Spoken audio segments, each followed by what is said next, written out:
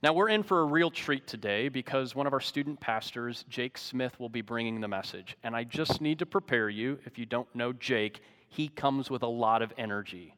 So amp yourselves up, be ready for that. And what some of you may not know, and some of you do, is that Jake Smith grew up here in this church. And I had the privilege of being one of his youth coaches. I always appreciated his inquisitiveness, the opportunity for him to ask questions. I've seen him grow in physical stature. I've seen him grow in facial hair through these years, finally able to grow a mustache. But he's got a great message prepared for us, and we're in for a real treat. So be ready. And thanks, Jake. That is probably the nicest thing Kyle has ever said about me. Not the mustache part, but it was just nice. I could do anything now. After that intro, holy cow, I'm not that special. Okay, here we go. Welcome, 2022.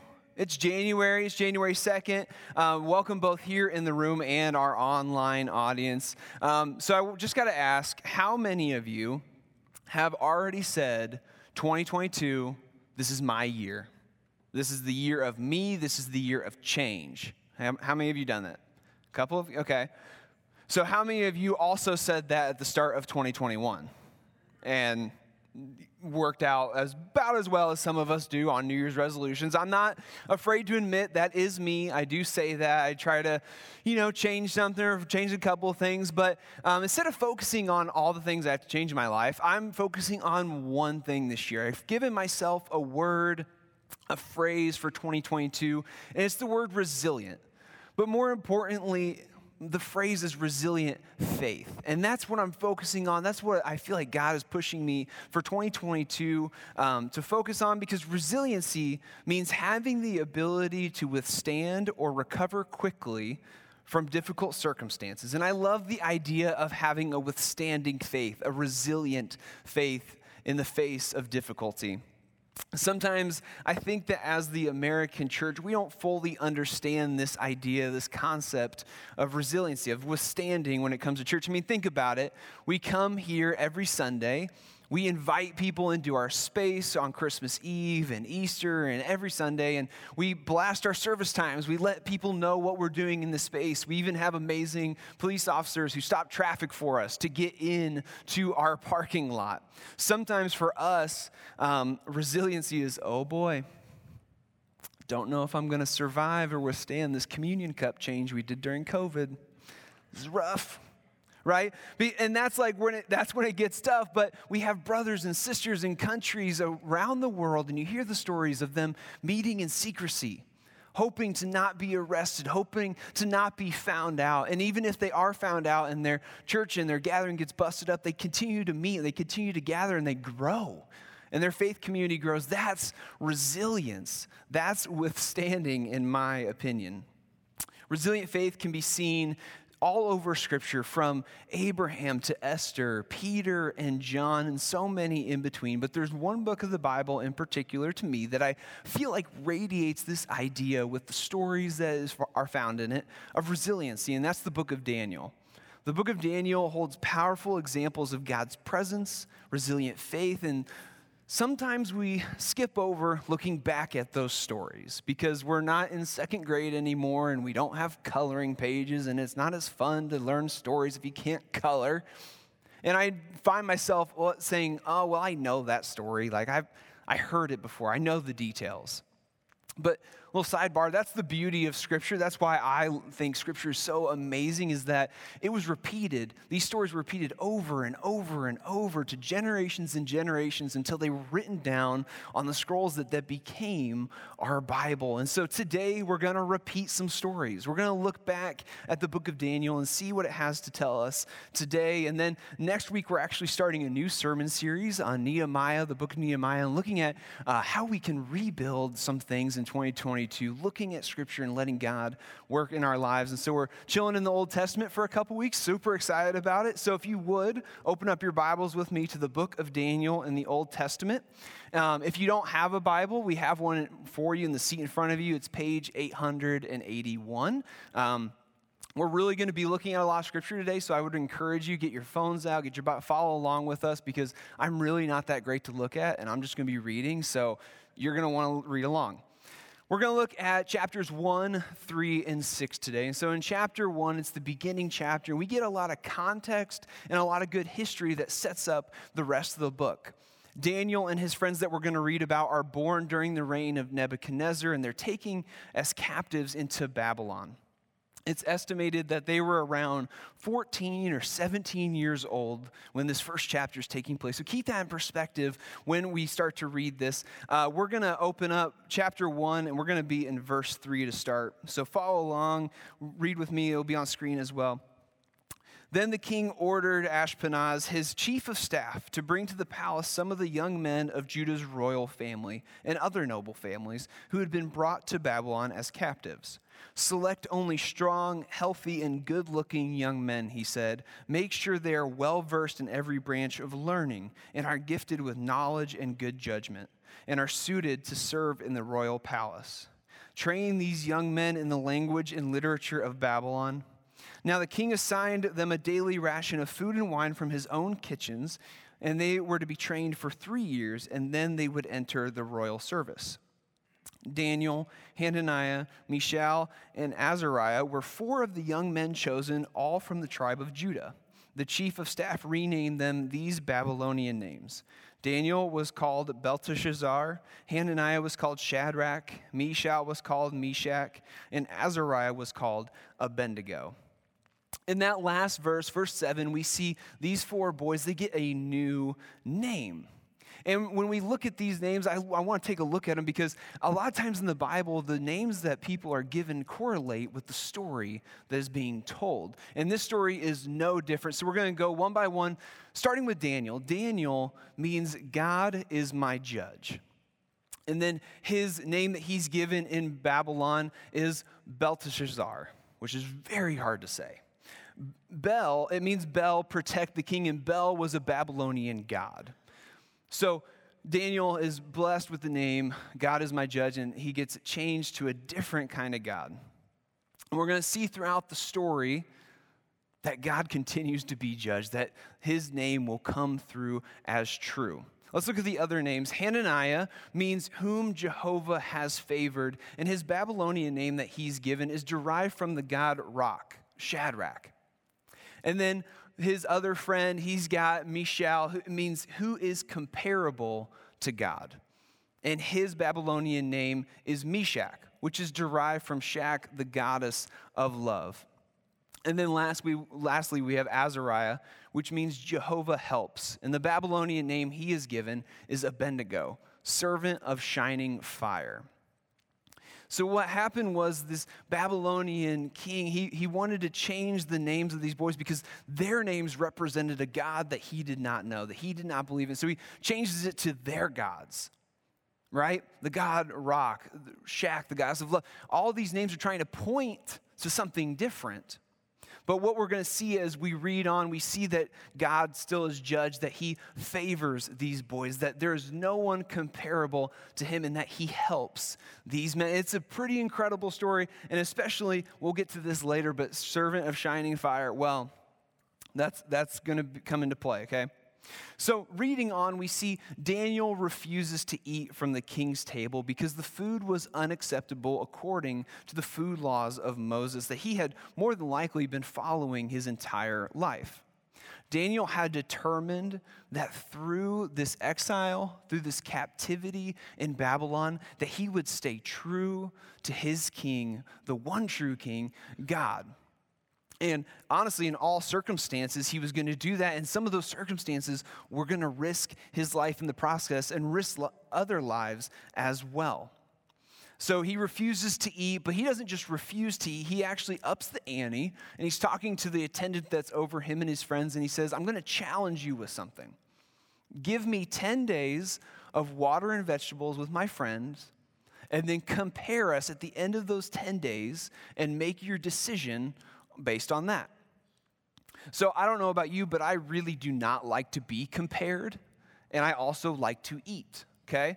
And so Daniel's doing 2 things. He's one saying, you know, I don't want the king's food. I want to just eat water and vegetables because it's clean. Also, compare us at the end of 10 days and see where we're at. And what an amazing answer that attendant gets, because at the end of the 10 days, They show up, and Daniel and his friends look healthier. They look stronger. They look better than all the other boys that had been eating from the king's table. Now, parents, yes, you can take this verse out of context and use it to help your kids eat vegetables if you want. I think Daniel would be okay with that, okay? So they do this challenge. After 10 days, they look good. And this small section of text gives us insight into the relationship that Daniel had with God. Because Daniel could have just gone with the flow. He could have been in exile and just said, you know what, this is a really tough situation. I'm just going to do what I need to do to survive. I'm just going to do what the easiest thing is to do. And that would have been probably giving up on God. But Daniel knew the history of Israel. He knew that there had been kings before him that had done that had done what they wanted to do and had given up on God, and it never worked out for them. And I think that it also shows that Daniel, what he had done when he was a little Hebrew boy, learning the scriptures and practicing spiritual disciplines, had trained him for this moment to be ready for trial. And when trial came, he stood up and to people who didn't owe him anything, fought for God. Can you imagine the impact that this had on the attendant that was over him and his friend, this challenge, right? We don't read about Daniel and his friends giving sermons or going through scripture with the attendant to show them who God is. We read about lifestyle. The lifestyle of Daniel and his friends was to serve God in all circumstances, even if it meant facing death. And they followed through with that. And the attendant was able to see who God is in someone's life when it's at the center, when their lifestyle revolves around who God is. What does our lifestyle look like? What do we do on a daily basis that someone would look and say, there's something different, there's something new? That God that they talk about is amazing because of what their lifestyle is like. What is our testimony like? Jump with me to Daniel chapter 3. We're going to move on because in Daniel chapter 3, we find that the boys have passed their training. Shadrach, Meshach, and Abednego are now overseeing the affairs of the province of Babylon, and Daniel's in the king's court. They're all in positions of high authority, and I love this chapter of Scripture. And so today, we're going to read it its entirety. And for some of you, this might be the first time that you hear chapter 3 altogether. For some of you, it might be the first time in a while that you're hearing the story. Maybe it's going to speak to you. I would encourage you to follow along in your Bibles, but if not, close your eyes and imagine the situation. Imagine this story unfolding in front of you. Here we go. Daniel chapter 3, starting in verse 1. King Nebuchadnezzar made a gold statue 90 feet tall and 9 feet wide and set it up on the plain of Dura in the province of Babylon. Then he sent messages to the high officers, officials, governors, advisors, treasurers, judges, magistrates, and all the provincial officials to come to the dedication of the statue he had set up. So all these officials came and stood before the statue Nebuchadnezzar had set up. Then a herald shouted out, "People of all races, nations, and languages, listen to the king's command. When you hear the sound of the horn, flute, zither, lyre, harp, pipes, and other musical instruments, bow to the ground to worship King Nebuchadnezzar's gold statue. Anyone who refuses to obey will immediately be thrown into a blazing furnace." So at the sound of the musical instruments, all the people, whatever their race or nation or language, bowed to the ground and worshiped the gold statue that King Nebuchadnezzar had set up. But for some of the astrologers went to the king and informed on the Jews. They said to the king Nebuchadnezzar, "Long live the king. You issued a decree requiring all the people to bow down and worship the gold statue when they hear the sound of the horn, flute, zither, lyre, harp, pipes, and other musical instruments. That decree also states that those who refuse to obey must be thrown into the blazing furnace. But there are some Jews, Shadrach, Meshach, and Abednego, whom you have put in charge of the province of Babylon. They pay no attention to you, your majesty. They refuse to serve your gods and do not worship the gold statue you have set up." Then Nebuchadnezzar flew into a rage and ordered that Shadrach, Meshach, and Abednego be brought before him.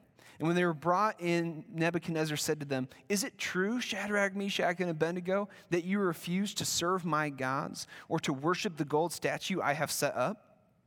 I will give you one more chance to bow down and worship the statue I have made when you hear the sound of the musical instruments. But if you refuse, you will be thrown immediately into the blazing furnace. And then what God will be able to rescue you from my power?" Shadrach, Meshach, and Abednego replied, "O Nebuchadnezzar, we do not need to defend ourselves before you. If we are thrown into the blazing furnace, the God whom we serve is able to save us. He will rescue us from your power, your majesty.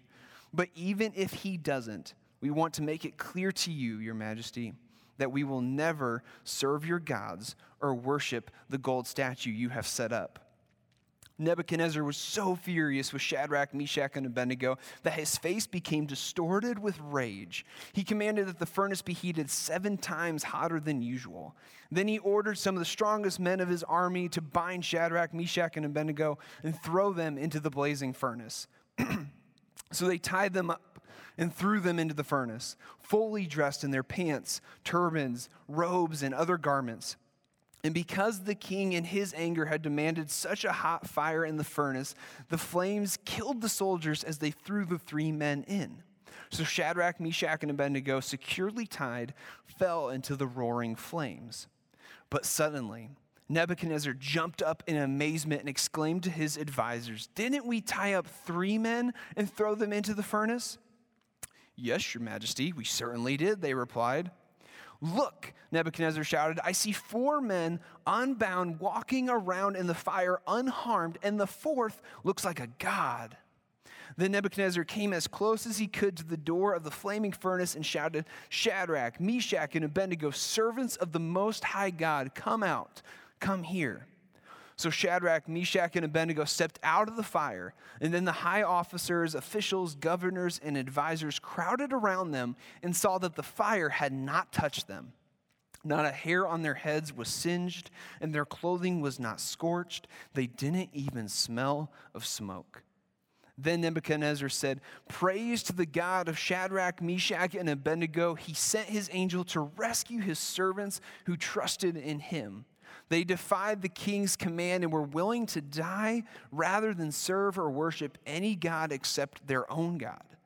Therefore, I make this decree: if any people, whatever their race or nation or language, speak a word against the God of Shadrach, Meshach, and Abednego, they will be torn limb from limb, and their houses will be turned into heaps of rubble. There is no other God who can rescue like this."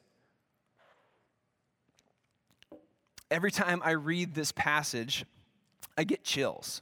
Because I try to imagine the scene. I try to imagine someone's face so angry that it becomes distorted. I try to imagine a fire so hot that it kills the men that get close to it. I try to imagine the faces of Nebuchadnezzar and the other officials looking into the furnace and doing the math on how many people are standing there versus how many people they know they threw in. That had to have been a lot of confusion for them. I imagine that moment when Shadrach, Meshach, and Abednego are standing outside of the furnace, being looked at by the officials and not even smelling of smoke. And I pray that we have the same faith that those men had before they went into the furnace. I mean, talk about your faith after the furnace. But before they respond in verse 16, "O Nebuchadnezzar, we do not need to defend ourselves before you. If we are thrown into the blazing furnace, the God whom we serve is able to save us. He will rescue us from your power, your majesty. But even if he doesn't, we want to make it clear to you, your majesty, that we will never serve your gods or worship the gold statue that you have set up." These men would not compromise on their faith, even though it meant certain death. These men were so solid in their foundation of God that they knew in the end, even if they died, it meant that they had not turned their back on God, that they were standing on their solid foundation with him. And as Nebuchadnezzar approached the fire, he shouts out, Shadrach, Meshach, and Abednego, servants of the Most High God, come out here, come here. And this is the same man that said, what God will be able to rescue you? And he goes to the whole opposite extreme of the Most High God. What an amazing transformation of Nebuchadnezzar. And then he makes the decree that will ring true then, it rings true now, and it will ring true for centuries. There is no other God who can rescue like this. And that's the same God that we serve today. And that's pretty incredible. The last passage of scripture we're going to look at today is Daniel chapter 6. Daniel at this point is around 70 years old, and he's a huge, prominent figure in the reign of Nebuchadnezzar. At the end of chapter 5, we read that Nebuchadnezzar is killed, and a new king, King Darius, takes over, and the reign of King Darius starts out pretty well for Daniel. Daniel's overseeing 120 provinces. He's doing a fantastic job, and the king even begins to think, you know what? I'm going to make some plans for you to take over the entire kingdom and oversee it all.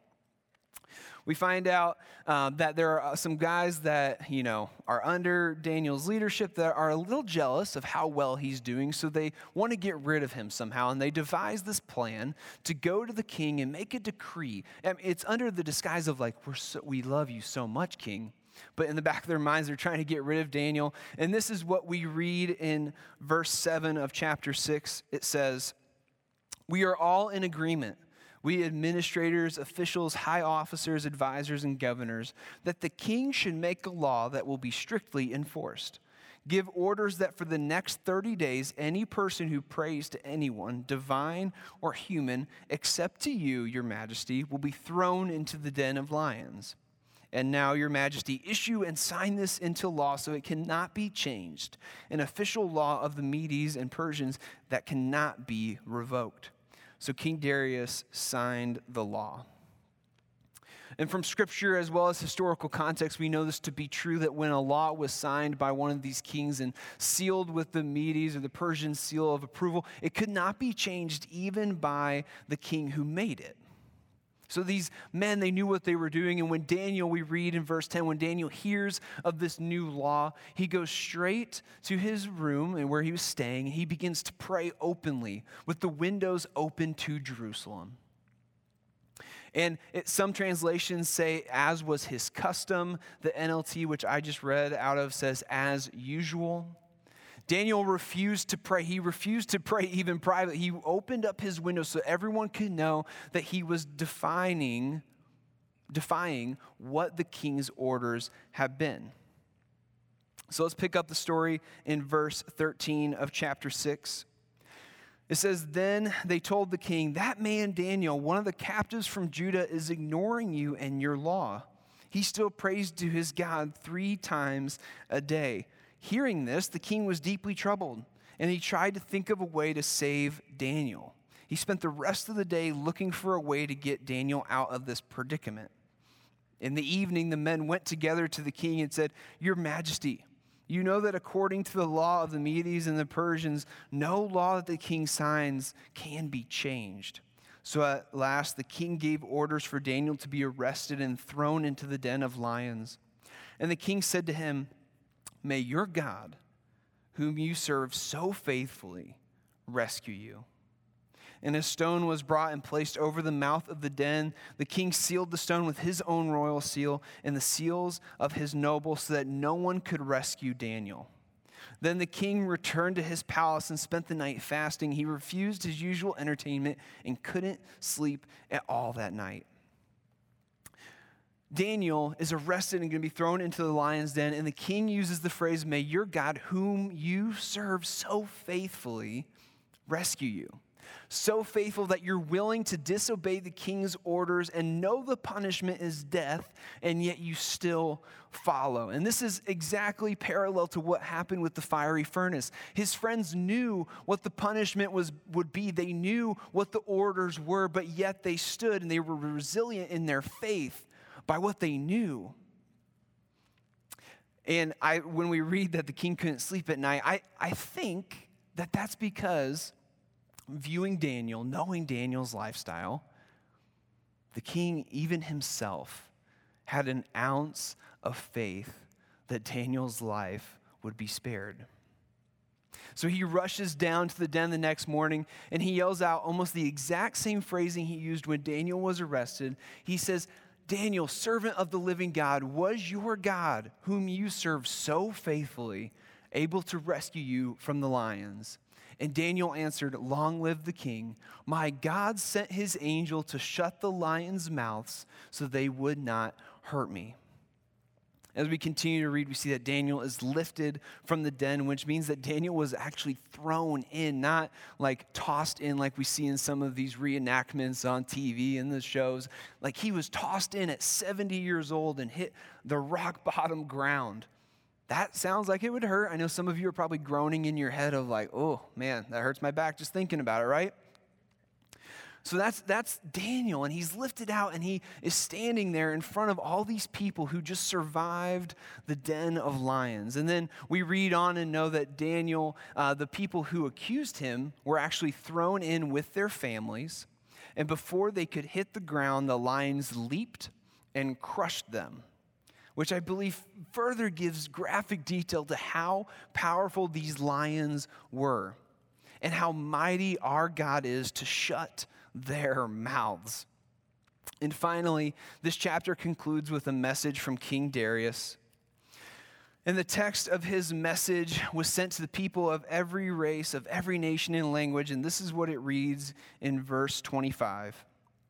"Peace and prosperity to you. I decree that everyone throughout my kingdom should tremble with fear before the God of Daniel. For he is the living God, and he will endure forever. His kingdom will never be destroyed, and his rule will never end.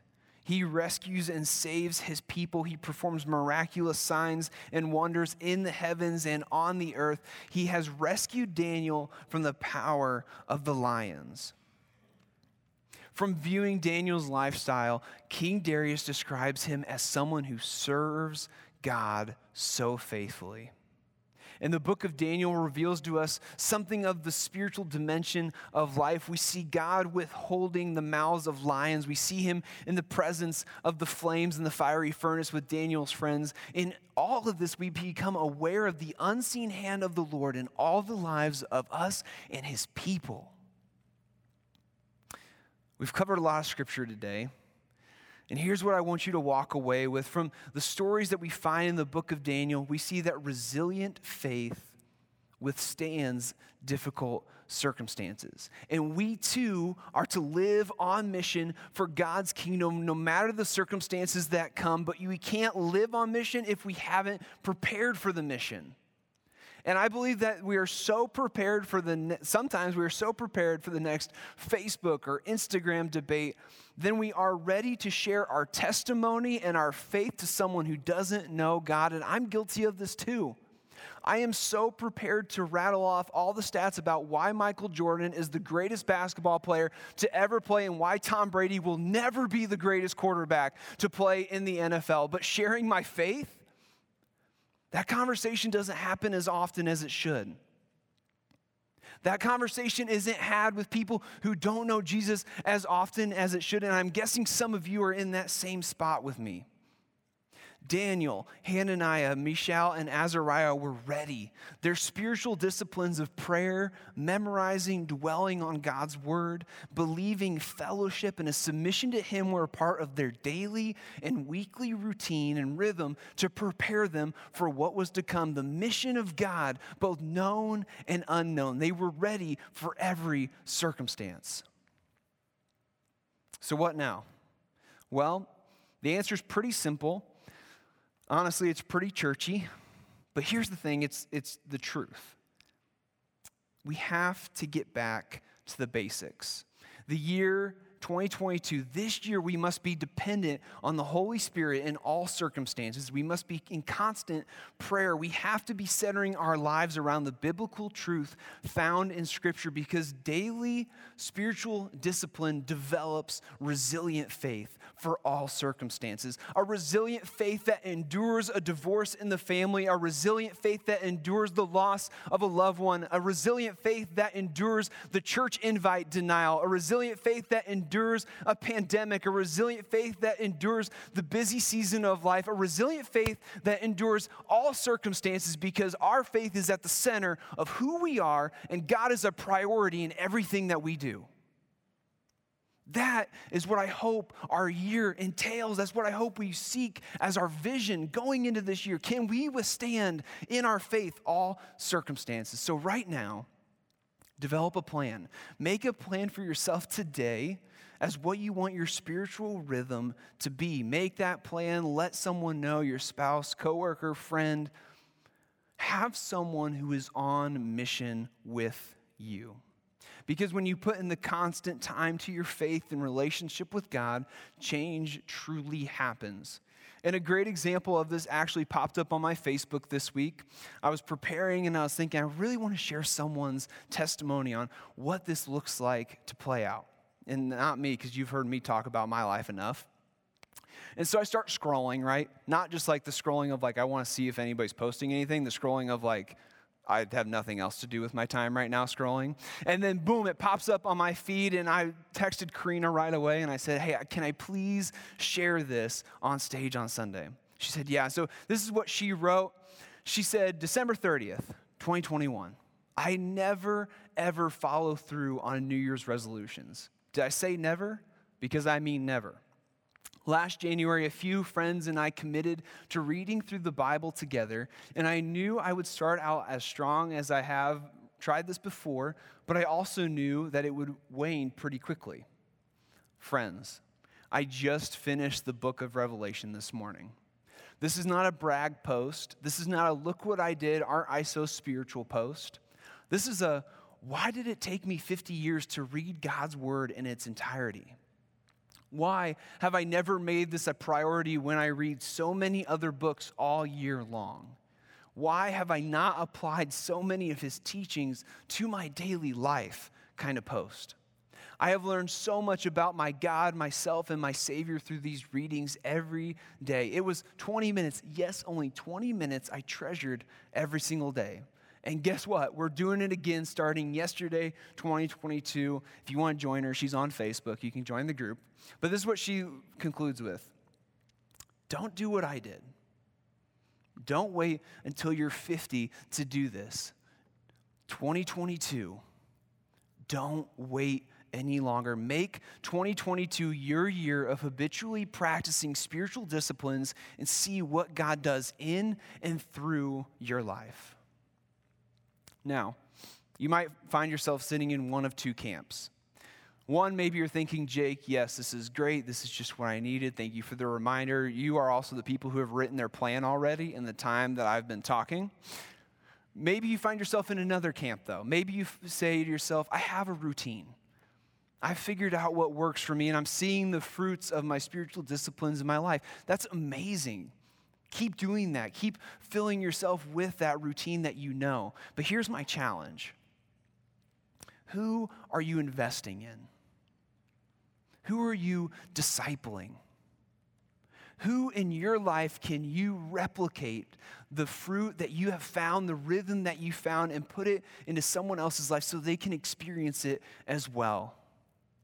Daniel put in the time in his own spiritual life so that he would allow himself to be ready to make a difference in people's lives and in all circumstances. I want to leave you with this. And please, if you've got your phone out and your notes, or maybe you're writing with a pen, write these down so we can kind of be along this together. I was reading a book recently that my grandpa gave me called Faith for Exiles. And in one of the chapters I was reading, it gave 3 questions that were presented. And I'm taking those 3 questions and I'm continually asking myself every week of 2022 to keep my mind focused on what's ahead and what my spiritual disciplines, what my lifestyle looks like as a testimony. The first question is this: do I understand my relationship as a Christian to the culture around me? Number two, do I understand my identity apart from culture? And number three, do I understand my role in representing Jesus in my context?